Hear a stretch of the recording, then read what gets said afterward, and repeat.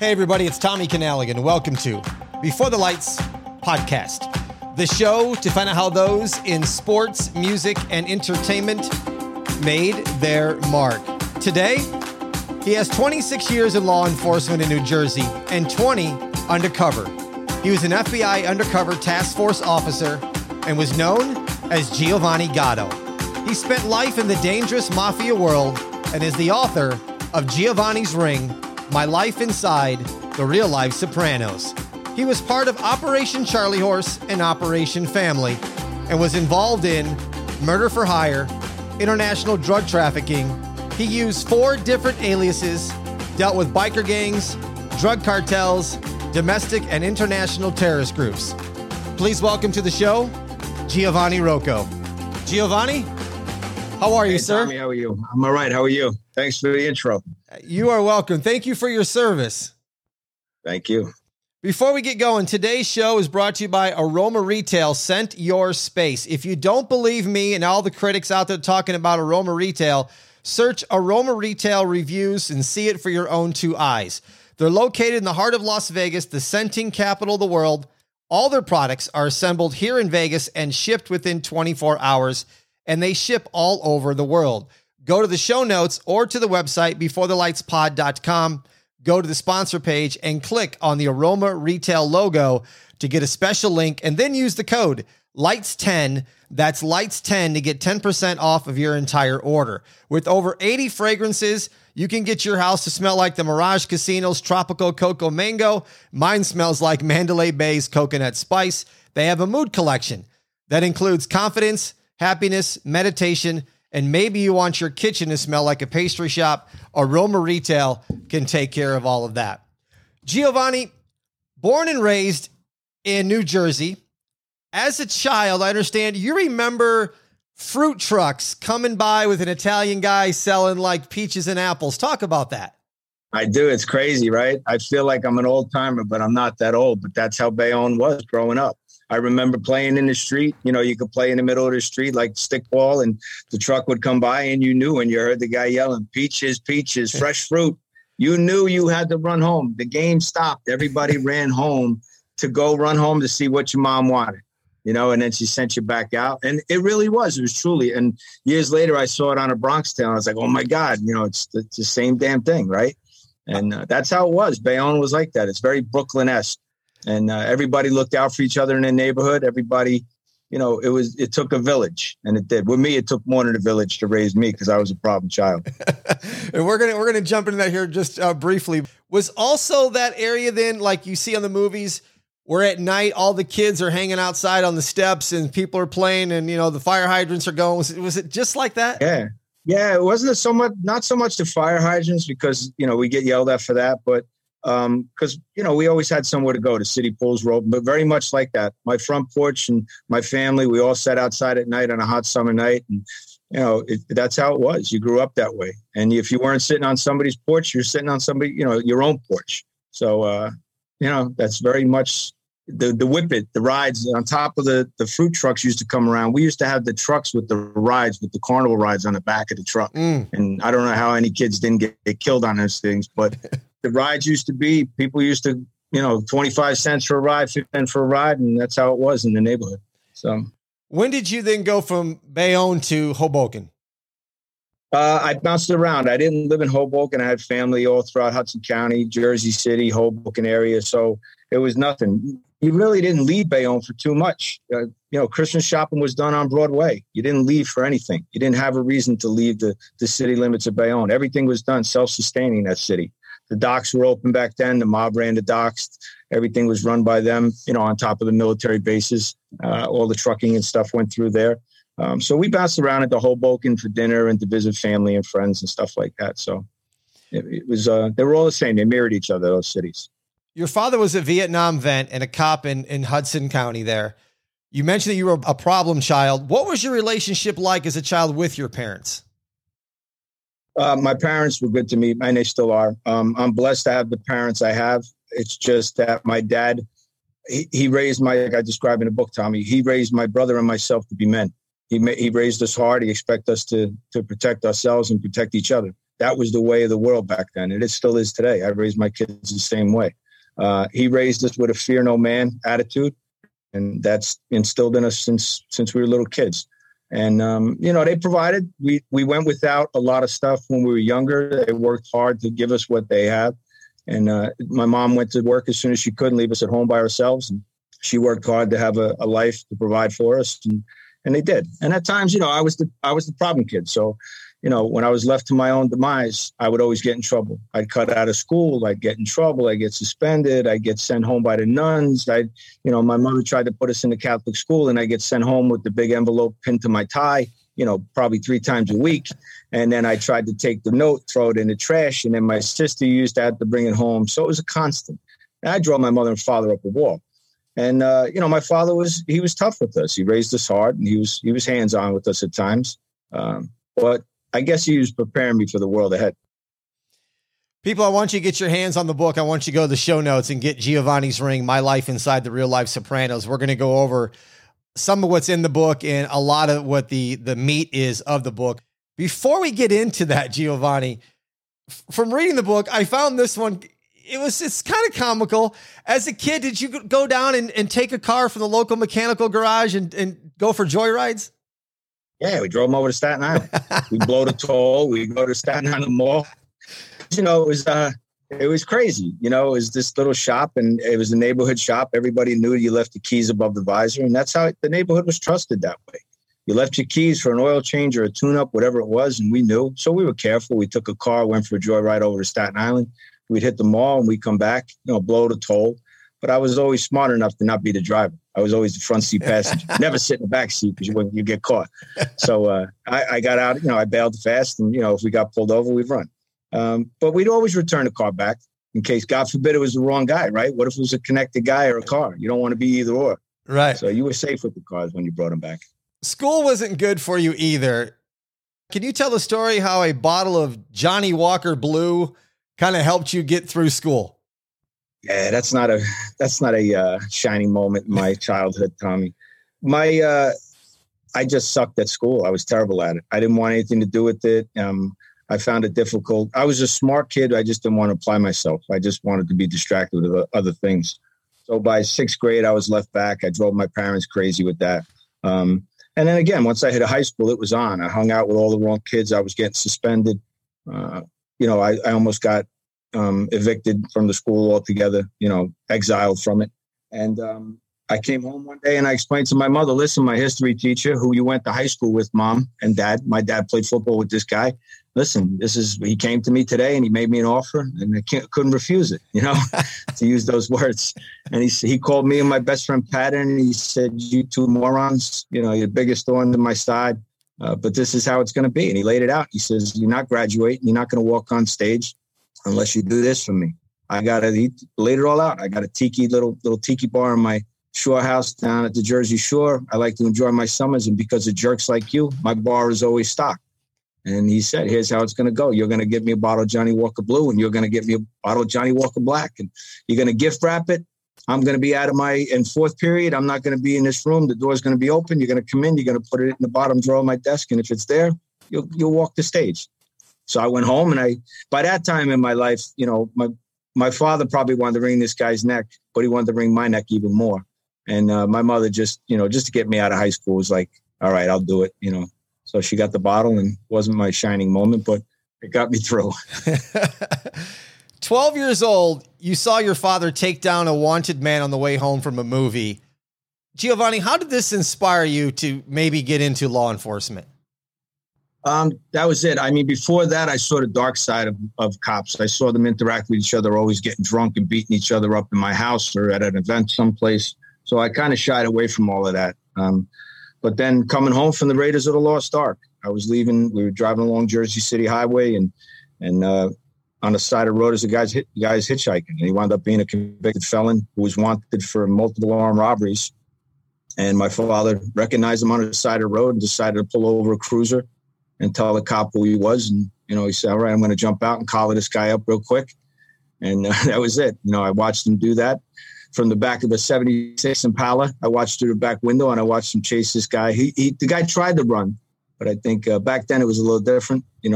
I think they drew their guns on him, took the guy down. He went without a fight. And that was it. I went to the precinct.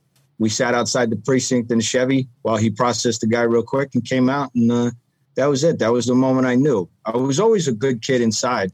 Playing cops and robbers, I was always a good guy. I was always a cop. You know, I was never wanted to be the bad guy. I never wanted to emulate those guys. But that's when I knew, man, that's where my calling was. From everything that, we're talking about so far and how you were a problem child and some of the things you did, can you explain then, was street education versus book education for you? Absolutely. That's why I named the chapter in the book, the University of Bayonne. Bayonne University provided me the education I needed to survive in general, anywhere in this world. What I learned in the streets and how I learned to read people was tremendous. From any walks of life or any racial divide, no matter what it was, I had to navigate it as a kid. My parents were both born and raised in low-income housing and what we call the projects in the city. And they got out of there real quick as they could. And they raised us in a small apartment in what would be like a row house type place. And my grandmother still lived in the projects. A lot of my family still lived in that low-income housing. So I would visit them there. So in order to go back there, I would have to live amongst those folks, and they were low-income people and they lived by a certain code. And then I'd go back to my neighborhood, which is mostly Italian and German, Irish. And I'd have to live amongst what was the mafia code or the street code there in that neighborhood. So I had the best of both worlds. So I learned effective communication and rapport building at a very young age, which was all applicable to my career later on. One of the aliases you used that we mentioned in the intro was Giovanni Gatto. How is Giovanni Gatto different from Giovanni Rocco as a child? Well, the way I sum it up, Tommy, is they're both inside of me, but I chose not to be Giovanni Gatto. When I hit that age of about 17 or 18, I realized I didn't want to go to prison. I didn't want to go the way some of my friends were going. And I'd spent the money for that bottle of liquor to bribe my way out of school, that I took a turn for the better. And I decided which path I was going to take. And that was the way of Giovanni Rocco. But Giovanni Gatto, if I went the other way, that's who I would have been. I would have made a damn good criminal. I always busted everybody's chops in law enforcement. You guys are lucky. You're lucky I picked this side because I would have gave you a run for your money. You were Hudson County patrolman. You screwed up by riding your Harley to work one day that led to an undercover job. If you would speak about that to my listeners. Sure. Well, by then I promised my chief of police when he offered me the job. He called me up and gave me the offer. And I kind of nonchalantly, yeah, sure, I'll take the job. Oh, wait a minute. I'm making an 11 spot for you. I'm hiring 10 guys. I'm making an 11 spot for you. What do you mean, yeah, you're going to take this job? Yeah, you'll think about it. Sounds good. You better be more convincing than that. So that's how that conversation went. And I said, yeah, I would love the job. I would love to give it a shot. You know me since I'm a little kid. I feel I could do it. And I gave him my word. And he actually made me promise that day, well, look, I know you and I know the things you used to be involved in. And I wasn't a bad criminal. It's just the people you used to hang around with. You can't do that if I give you this job. So I gave him my word, everything would change. And about 9 months into the job, I must have got comfortable and thought it was a good idea to ride my uncle's 77 chopper that he loaned me that day. It's a good idea to ride this illegally, not street legal at all, Harley Davidson into my precinct and park it under the building. And my chief of police came and saw me parking. At first, he thought it was some animal just parking in his police garage that he was just going to rip apart. And then he realized it was me because you can't miss it. I had my patrolman uniform pants on, my shiny shoes. I had a white T-shirt on, a leather vest, and my 9mm shoved into my pants. So I looked like a half an ass. And he freaked out. When he got closer to me, he realized it was me. You got to be kidding me. And screamed at me and screamed. And then he called me in about 3 weeks later, I guess just trying to shake my tree, and asked me, I promised to get rid of the bike. And he says, did you get rid of that bike? And I said, listen, I haven't driven in the street. I gave you my word I wouldn't. And he played the game a little bit. He said, so after I asked you and you gave me your word, and he made me sweat a little bit. And then eventually he says, look, I want to give you the chance to do some undercover work. Would you be interested? And again, like a jerk, I go, yeah, sure. I'll give it a shit. Of course I could do that. Buy drugs and guns? Yeah, no problem at all. And then again, the brakes. Don't get too cocky, just let's see where this goes. And he gave me a chance to do some little things, small things in the beginning. And then that led into a narcotics career. And I worked narcotics for a long time. And then I just worked my way up doing small things. I would do anything from massage parlors to, pedophiles, bathroom dwellers, guys like that in the streets at the time. And then I worked my way into narcotics, and, it just took a life of its own. I've done a few number of interviews with former FBI guys and a former couple guys that have been involved into the organized crime area. And my listeners that may be new to this, I think there's still a perception out there that the mob is about killing people, when actually, Giovanni, you can probably relate to this more than anybody. The mob is all about money. Correct. It's all about money. It's driven by greed, as any underworld organization, anything is. The underworld is driven by money and greed.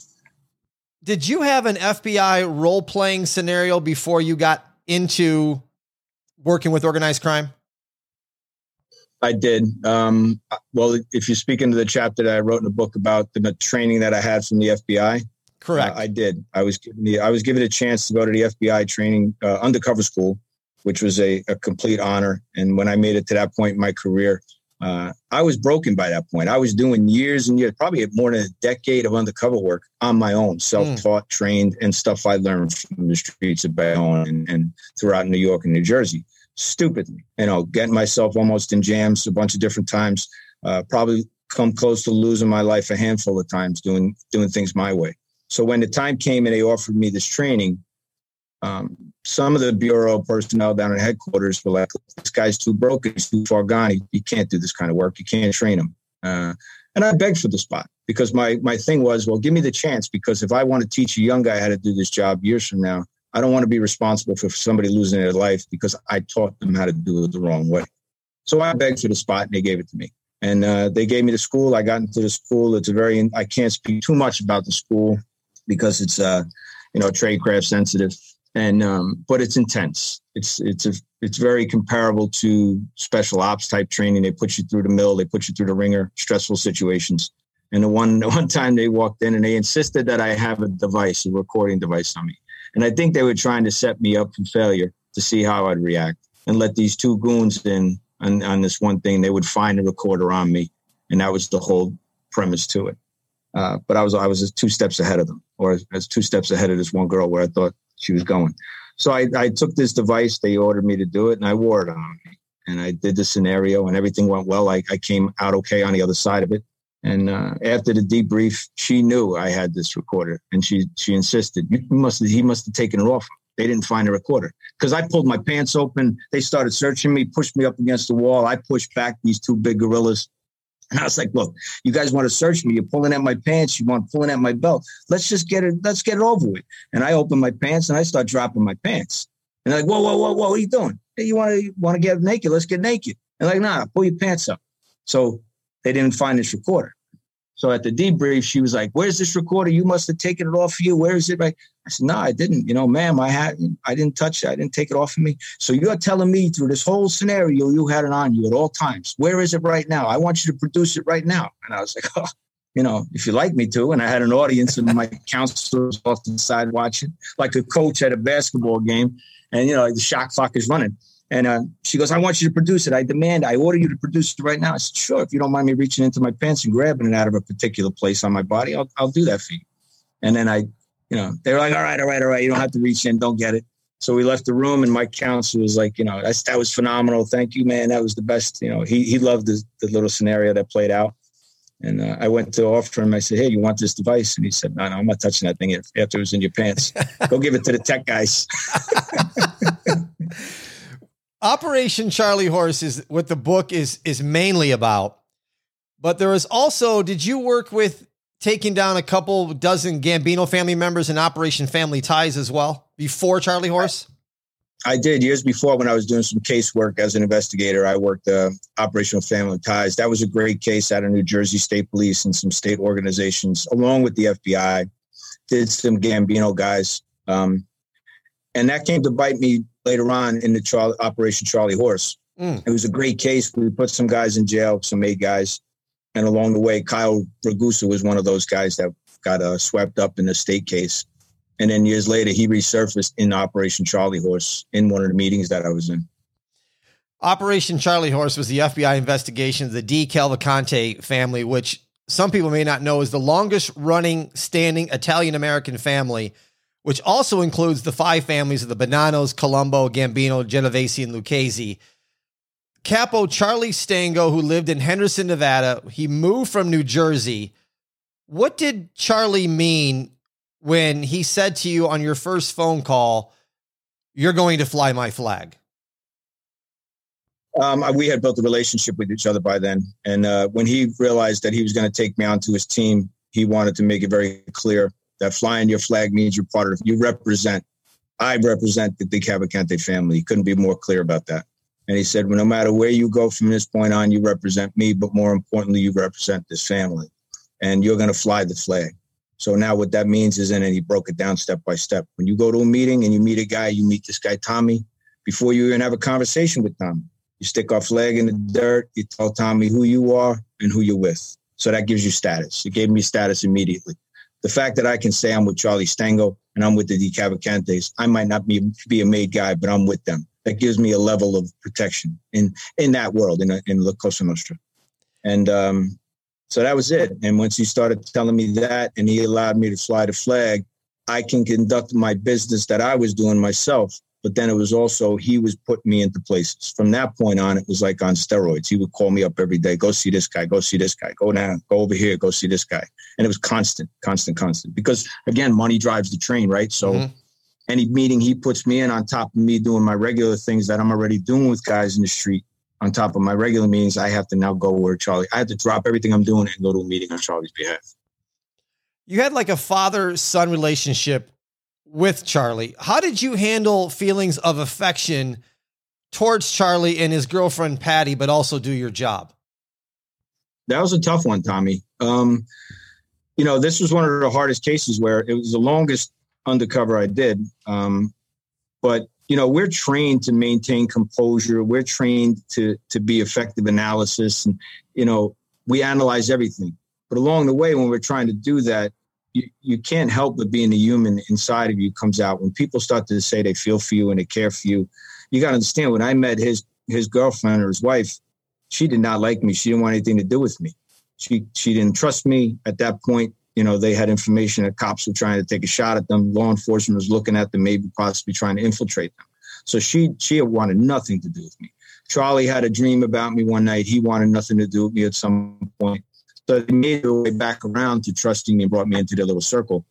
And then I would say a 9-month period, you're talking, these relationships just built into a family relation, a love. They would begin to tell you and trust you and have you in their home and, offer to sleep at their house. Don't sleep at a hotel. You're out on the strip. Why you want to stay on the strip? Come stay here. We got all these extra bedrooms, So that's the level when you start to realize that people genuinely feel for you, and then they were looking out for you. But they would always do things along the way. They would always make a point to tell me something that reminded me of, of how chaotic he can be. Or, he is a sociopath. Charlie is a sociopath to some level. I mean, when you can commit murder and not worry about it and want to do it all over again, time after time, that's a guy you got to stay in your lane with him. Mm-hmm. One false step and you're out of good graces. Being an FBI undercover task force officer, how important is it for you to trust your gut when you may be feeling something different? Your gut's everything, right? Your gut's. Mm-hmm. I always went with my gut from day one. As a kid, I was taught to trust my gut. My father taught me that. If it doesn't feel right, you figure out a way to walk away. Sometimes you can't walk away, but that's when you start using the skills that you're given and you're taught. Effective communication comes in. You have to be perceptive. You need to see 5 steps ahead of where this guy's going. I'm trained to watch your body language. I'm trained to watch your eyes, the way you talk. And if you're being deceptive, it's the art of deception is what undercover work is, right? It is an art of deception. And if you're being deceptive with me, I have to be able to read your eyes. So a psychologist teaches these skills and you kind of learn along the way. I used to do a lot of research on my own about that. I was taught a lot as a homicide detective, how to do interrogations, the art of interrogation. And it's similar, the way somebody's eyes move, the way their body changes, somebody's hands when you're talking to them. And that kind of gauges where if I can turn it up, if I need to be the guy in control, or if I need to step this up a little bit and look a little more street and a little more gangster, or do I need to step it down and play more of a victim role? or I got about, if I'm dealing with a made guy who's got his button already, or he's a captain or higher, then I need to bow down to this guy. I need to kiss his feet. And that's playing a part of a victim. So you need to know when to do that. What is the fear then of being undercover with organized crime? The biggest fear is being looked at as a rat, because if you're looked at as a rat, you'll be killed like a rat in a minute. You'll just be exterminated in a split second. If you tick the wrong guy off or say the wrong thing, you step out of bounds and speak out of line, that'll get you clipped in that world. So it's walking on eggshells. Mm-hmm. Even when I was given the juice that I had, I mean, eventually I ran my own crew. And even then, guys look up to you. And there's the jealousy. You're looked at by a guy like Charlie, and his own son was under me. So how does that make it? At that point in the case, his son is reporting to me. Why am I not reporting to Charlie's son? So how does that leave his son looking at me? Everything you do, people are looking at you. Every act you're doing. One night I had one of my guys want to do an armed robbery. And in the criminal world, it made sense to go and rob this place. Masks are there. The guns are in the trunk. Let's go do this. But I can't say, yeah, sure, that's a good idea. That's a great idea. Let's go make some money. I have to talk them down from that. So it's moments like that. You're constantly on. The adrenaline is just like a drug. And the level of adrenaline that's rushing through your body. When you come home every day, it's like you ran a 5K every day. That's how you came home. You're exhausted every single day. And it was like you never had a chance to relax, because as soon as that day is over, you need to debrief, you need to do reports, you need to report back to your case agents, you need to prep for the next day. So, you still got to do your FBI job on top of being a bad guy. With all the adrenaline and fear that you're talking about, what was going through you the night when you're on Staten Island Bridge with your son sleeping in the back seat, and you get a call from one of the guys that you're trying to bring down by the name of Jimmy, who thinks he sees you on the bridge? Yeah, that's Jimmy. Jimmy Smalls was Charlie's nephew, and he was the beginning of the case. I dealt with him for a couple of years, and he kind of stayed in his lane. He was a capable guy, what we call in that world. If you're a capable guy, you're known as a shooter. You'd be willing to take somebody's life if you're a capable guy. And he was more than a capable guy to get a reputation in the street. He had a violent criminal history, and he wasn't afraid to do the deed. So I had to be careful when I walked around him or I did things around him. And one day he just called me out of the blue, and he says, cuz, are you on the Gatos Bridge right now? What are you talking about? And, I'm driving on the Gatos Bridge. He goes, are you on the Gatos Bridge right now? Like right now, are you on a black pickup truck? And he's actually naming the kind of car I was sitting in. And I wasn't in my Cadillac. That was the thing that was bothering him. And I was like, what are you talking about? And yeah, I knew what I said, no, I'm not on a Gatos Bridge. He goes, cuz I'm telling you, there's a guy on a Gatos Bridge driving a black pickup truck, looks just like you. And here I am driving a black pickup truck on the Gatos Bridge. And I don't know what kind of car he's in, because obviously he doesn't have a car, and I didn't know what kind of car to look for.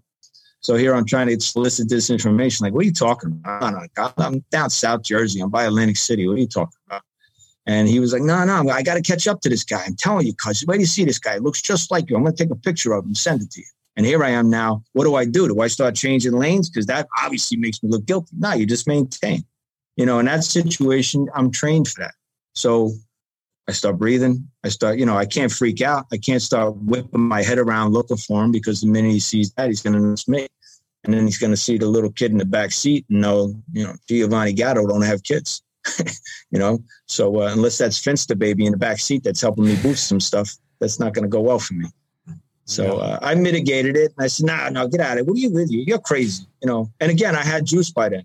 So I was like, what are you doing bothering me, calling me up? I'm in the middle of stuff. I'll call you later. You're an idiot. And I hang up on him. And that's how that ended. Will you explain your relationship with Luigi and how many times you felt like you were being tested by him? Well, since the minute I met him, the minute I got out of it, he heard about me and Jimmy doing some stuff in the street in the neighborhood. And Jimmy overstepped his bounds, and we were selling some construction places and some factories in the neighborhood in Elizabeth. And Louis got wind of it. And then eventually Luigi called for a meeting to meet me. And he wanted to meet this guy, Giovanni, that everybody's, I guess, talking about, the buzz. Because here Jimmy Smalls is running around with Timberlands and North Face jackets and all stuff that we were boosting. And, you know, he's making good money. And then all of a sudden, this schlep is making solid money. And where's he getting this from? So Luigi wanted to meet me and obviously to put his hooks into me. So he called for a meeting and an introduction. I met him outside of a mall. And the minute I walked up to him, he was almost laughing at me, looking me up and down. You know, I'm buttoned down. I got nice jeans on and my shoes and, you know, the way I always dressed. And he just one side, down the other, and just laughed and chuckled and then started peppering me with questions right out of the gate. Like, who are you? Where you from? Where you from in the old country? Where's you? Get out of here. You know, who you to ask me these questions? And just the way I bit back, he didn't like it. Didn't sit well with him. So then a couple of months later, I've been dropping some stuff off to his club, his social club in Elizabeth. And he came right out and said, listen, you know, I got to tell you, there's some talk that the Bulls are trying to take a shot at us, meaning law enforcement. And he says, and you know, you're kind of new around here. And I don't know if he was just jabbing at me or what. And I kind of got a little heated and a little escalated, kind of threw a little fit in his social club. And then he backed down and I knew I had him in the corner. And I was like, no, what are you talking about? You know? And that was another one. And as things went by, he always watched out of the corner of his eye. He's a pretty smart guy. He should have trusted his gut. Mm-hmm. Because, you know, he was always smart enough to question things. But then when we started making money together, he was okay with it. And then what happened was he kind of wanted to put a claim on me, but then Charlie was watching me from afar and he stuck his claim in me. And then, you know, Luigi lost that claim. And Luigi said to me, listen, you should come be in this crew with me. You should be in my crew. Like, I run a little bit of a crew. I got a couple of guys, and he wasn't made at the time. And I said, nah, I'm good by myself. I like where I am. I'm a lone wolf. Leave me alone. I don't know too much about your life anyway. I never claimed to know a lot about the mafia. I made them explain it to me. I made them want me to want it. And that was the effectiveness. You know, for them to say, you like us, but you're not like us. You want in? Why would I want in on this? Look at all you guys. You're running around talking about everybody's business. Look, I'm a lone wolf. I'll worry about myself. So I made them work for it. And then eventually Luigi wanted me, but then Charlie wanted me, which caused a sit down in the administration. So, which means they both had to come in. Charlie had to fly in on a plane from Nevada and come in and have a sit down with them. And they each pled their case. And then Charlie eventually won that because he was a capo by then. Charlie was the capo and Louis was just a high level associate. So, of course, Charlie won. The fix was in. As you said, you end up having your own crew. What I thought was a great story is, and my listeners are probably going to get a kick out of this, is the RICO story. And if you don't know what RICO is, it's the Racketeer Influenced and Corrupt Organization Act. And you can go Google it. Talk about the time that you were, I think, at dinner and they were talking about RICO and you were like, who is this guy? Tommy, that was one of the best tapes I've ever made in my entire career. You could not have planned it any better. And by then, I'm going to pat myself on the back a little bit. I controlled the whole thing. And by then, I was almost the conductor of an orchestra. Because by then, I had all the skills to be a good undercover. I had the nerve to do it. I was in control of everything. So it was like I was the one picking what people would say at that point. And by this point in my career, I could tell you where to sit without you even knowing that I told you to sit there. I mean, the mind games that went on. So one night, you know, I took them all out to dinner and we were talking about earning some money and kicking up to Charlie and how we were going to do things. And, you know, it was later in the case. So I was not a made guy, but I was doing the work of a soldier because I was reporting for Charlie. And he used me as a buffer. So we're sitting there eating dinner and everybody's talking and I'm letting them have their conversations and they chatting away. And I'm recording everything with my devices. And I started hearing about this RICO. And I know they're talking about the federal law, RICO. Mm-hmm. And I hear RICO. And I'm sitting there and I'm starting to get agita and I'm starting to change my body language and I'm starting to get a little annoyed. And finally I just, you know, slam my hands down the table and I kind of, well, you know, not for nothing. What's with this effing guy RICO? You know, like who is this guy RICO? And they all like, stop. I said, you know, I don't like what I'm hearing here. You know, everybody's talking about RICO this, RICO that. It's one guy you're talking about. Who's afraid of some Spanish guy named RICO? And why are you all toys? I got cowards in my crew here. What's going on? And they all just panicked. And they all looked at me with like deer in headlights. And finally, it was Charlie's son. And he says, no, Cougine. No. And he laughs at me. He goes, no, listen, cuz, Rico's not a guy. Rico's a thing. Rico's a charge. What are you talking about? He goes, no, it's like a federal charge, racketeering. He breaks it all down. So him and another guy in my crew, they start now tag teaming, breaking down what Rico is. No, it's a federal charge. And the one guy, older guy, he goes, now what? And this guy, Mickey, he goes, what they do is what we're doing. Like me with the drugs and the trucking and this guy with the swag and this guy with this, everything we're doing and making money for you. And then you're kicking up to Charlie and it's going up the ladder. You know, that's a Rico. That's a charge. What? What is this? When did this come about? And they explained to me, it's been around forever. And this is what I'm talking about. The government's going to pin all of us down. They can put all of us in jail just for sitting here talking about stuff. I said, wow, really? That's something. All right. So you know what? You all got to be careful from now on. I said, we can't bother. You got to look out for that. And I look at Anthony. I go, we got to look out for Daddy. This going to really put Daddy in jail? And he says, yeah, Daddy can go to jail for this all the way out in Nevada. They'll go get him. I said, all right, no more of this. You guys got to be really careful in the street. From now on, I want to know everything you guys are doing. And that was it. So I made a beautiful tape. I always wished it went to trial so I could play that tape. The relationship with you and Charlie and Luigi, it just didn't get better. It got worse. And he finally ordered you to have him whacked. The murder was planned. The RICO was filed. 10 arrests were made along with Charlie. What were your feelings when he was arrested and sentenced? They were mixed, because again, that human side of me came out. That side of it wasn't for what Charlie did. Because I know Charlie wanted me to murder Louis and, the family, the administration wanted. I was doing the hit on behalf of the administration. It was all sanctioned and approved through the crime family. So it wasn't just that Charlie lost his cool and decided to kill this guy, but it was the effects of when the warrants came down and the doors were getting kicked in. These are doors that I went in. These are doors that I sat in houses and had dinner and enjoyed, time with kids. And I knew the kids and I came to know these people's wives and their family members. Those are the people I thought of, not the guys in the crew. These guys are criminals. They're getting put away or they're getting locked up because they broke the law. This is the name of the game. I didn't put these charges on you. You did this to yourself. I'm doing and it goes back to the cops and robbers, right? It's a game of cops and robbers. And I didn't choose to target them. This is the way the case went. But it was the family members. At the time, one of my guys, it was actually Charlie's grandson, had been attacked by a pit bull and was laying in a hospital. And, I really had feelings for him. I was looking out for him and I was, making sure he had things that he needed in there and making sure his father was looking out for him, making sure his grandfather was looking out for him. So it's the people like that I felt, these are the people I'm betraying. These are the people I'm going to let down. And it weighs heavy on your heart.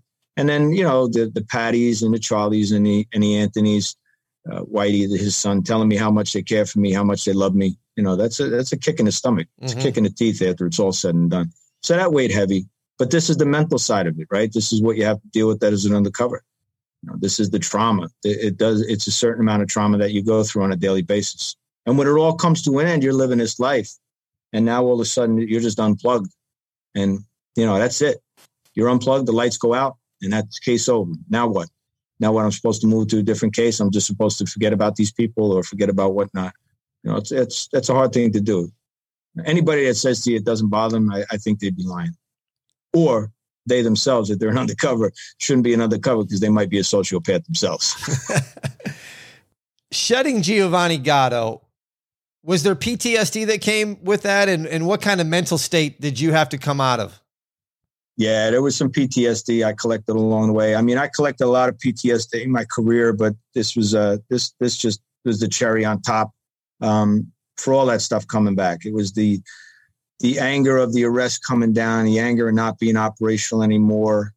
What do I do with myself now? You got to remember, since I bought that bottle of liquor and I graduated high school, I didn't know where my life was going to go. This is all I knew. What am I supposed to do now? Become a librarian? What am I supposed to do? Go get a job at Home Depot? So these are the things when I realized my life was really, affected by this case. And these were all things that the trauma I put my family through, the soccer games that I put my family through when I almost bumped into guys. The fact that there's a transference of trauma that occurs. When somebody suffers a certain amount of PTSD, well, there's transference of trauma that goes to your family. And I didn't learn that until afterwards. Now I'm an expert on it, because I lived it and I know what it's like.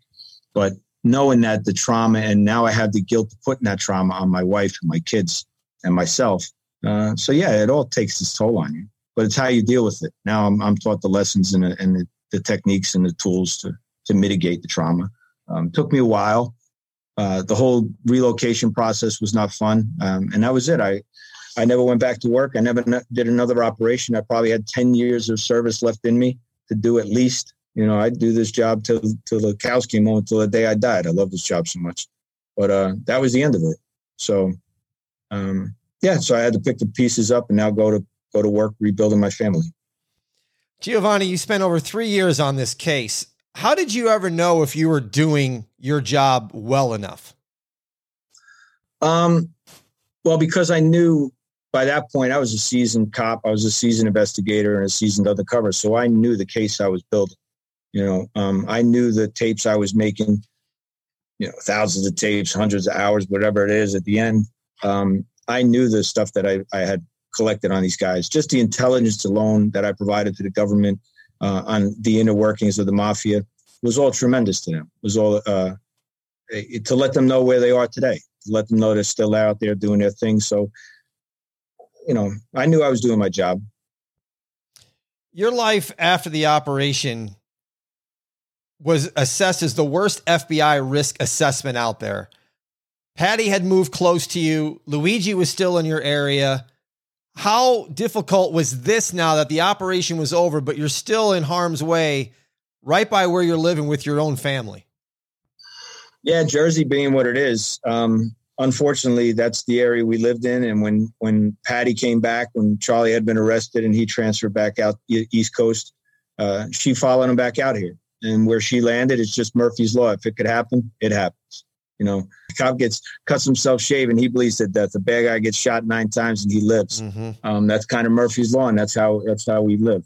So of course she's going to move right by me. Of course Luigi's going to be, you know, within so many miles of where I live unexpectedly, and of course these guys are going to be right in my backyard where I shop. You know, that's just Murphy's Law. So we thought I could mitigate it for a while, but then quickly realized there's no way I can. There's no way I can even leave my house by myself, let alone with my family, and try to live a normal life. With all that happening, what made you tell this story now in print? I think it was the right time. I never intended to write a book. It was always the psychologist. Every 6 months, I had to go for a checkup from the neck up in order to operate as an undercover. And those are the people. The psychologists say, listen, you know, this is your average undercover's file is, you know, 2 inches thick. And here's yours. It's like 6 inches. You got a whole career. I hope you're going to write a book when you retire. They would always say that to me. And that used to really make me mad. And I go, what do you think? I'm narcissistic? You think I'm some kind of, you know, I want to go out here and tell these stories? But yeah, it was important for me to share this because of what you spoke of before, the mental trauma. I see the job of any first responder as a stressful job. And then I realized the importance of sharing the story and how I mitigate trauma and the stress and how I handled it is important. But it's also important for the public to know that I'm not the first to do this, nor am I the last. There's men and women out there in the military and in law enforcement doing this job every day. And they're risking their lives every single day. Every day they go out there, you know, it's a huge risk, not maybe possibly never coming home. And it's important to tell their stories. They can't tell the story. So for me to tell the story was the right time. I met my co-author, Doug Schofield, along the way. And he was the one that said, look, if you ever decide to do it, and I blew him off initially. I was like, yeah, thanks, buddy. But, you know, I know you write 5 other books, but thank you anyway. I tell you what, I'll make you a promise. I'm a man of my word. If I ever decide to write a book, you'll be the first guy I call, you know, and I blew him off. And then I met him again. And what happened was he and I built a relationship and we stayed in touch. And then he kept saying, look, if you ever decide to do this. And I was like, I don't know. I got all these notes. He goes, notes? What notes? I said, I had a psychologist I was seeing after the job came. He told me write everything down. You know, it's therapeutic. He said, you got notebooks. Let me see them. And then basically I showed him this, you know, series, a stack of 5 subject notebooks. And he was like, the story's here. It's written. All you got to do is clean it up and put it out there, share it. So that's why it was because of him. That's why I did it. It's a fabulous book, listeners. I'm telling you, you got to get your hands on it. You were also as Giovanni Gatto, but being Giovanni Rocco as well with your family and your wife and your children. You talked about a soccer situation, which listeners read the book. You can get that story there. My question is, did you ever like walk into a restaurant to meet your family as Giovanni Rocco and see somebody in there that was in the life from Giovanni Gatto and just turn around and have to walk right back out? I was lucky that I didn't. Unfortunately, like you said, in that soccer situation, they found me unexpectedly, bumped into some people, but I never walked into a restaurant and saw guys sitting there. But my head was always on a swivel. You know, I would walk in, and I still do it to this day. I'm trained to assess any situation. I don't walk into any building. I don't walk into a restaurant without scanning. You know, it's almost obscene, the photographic memory I have, you know, and you're trained for this.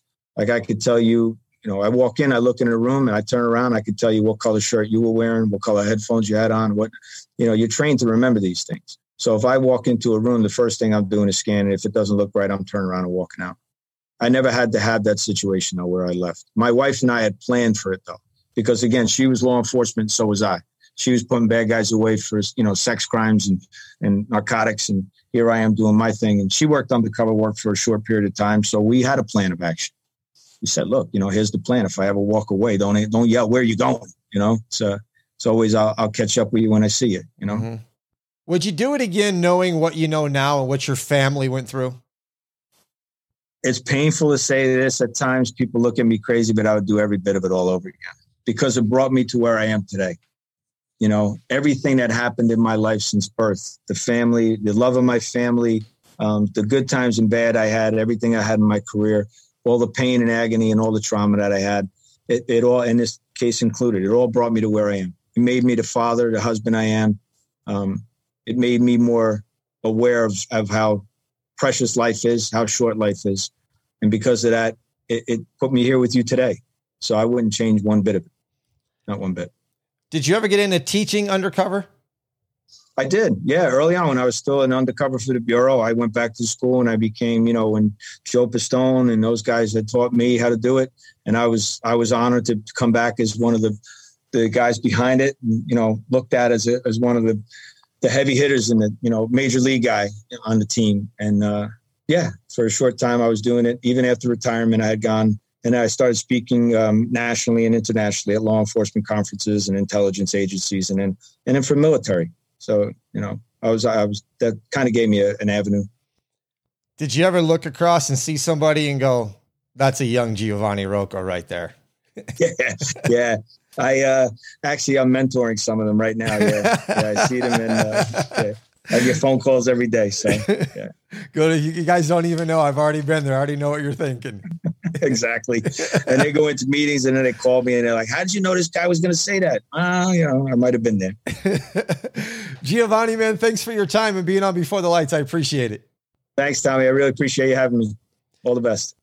If you would, go to the show notes so you can get a link to get to the book, links to Aroma Retail. If you want to be a sponsor on the show, contact me, beforethelightspod@gmail.com. Follow us on Instagram @beforethelightspodcast. Until next time, everybody, this is Tommy Canale. A salute, a chin chin.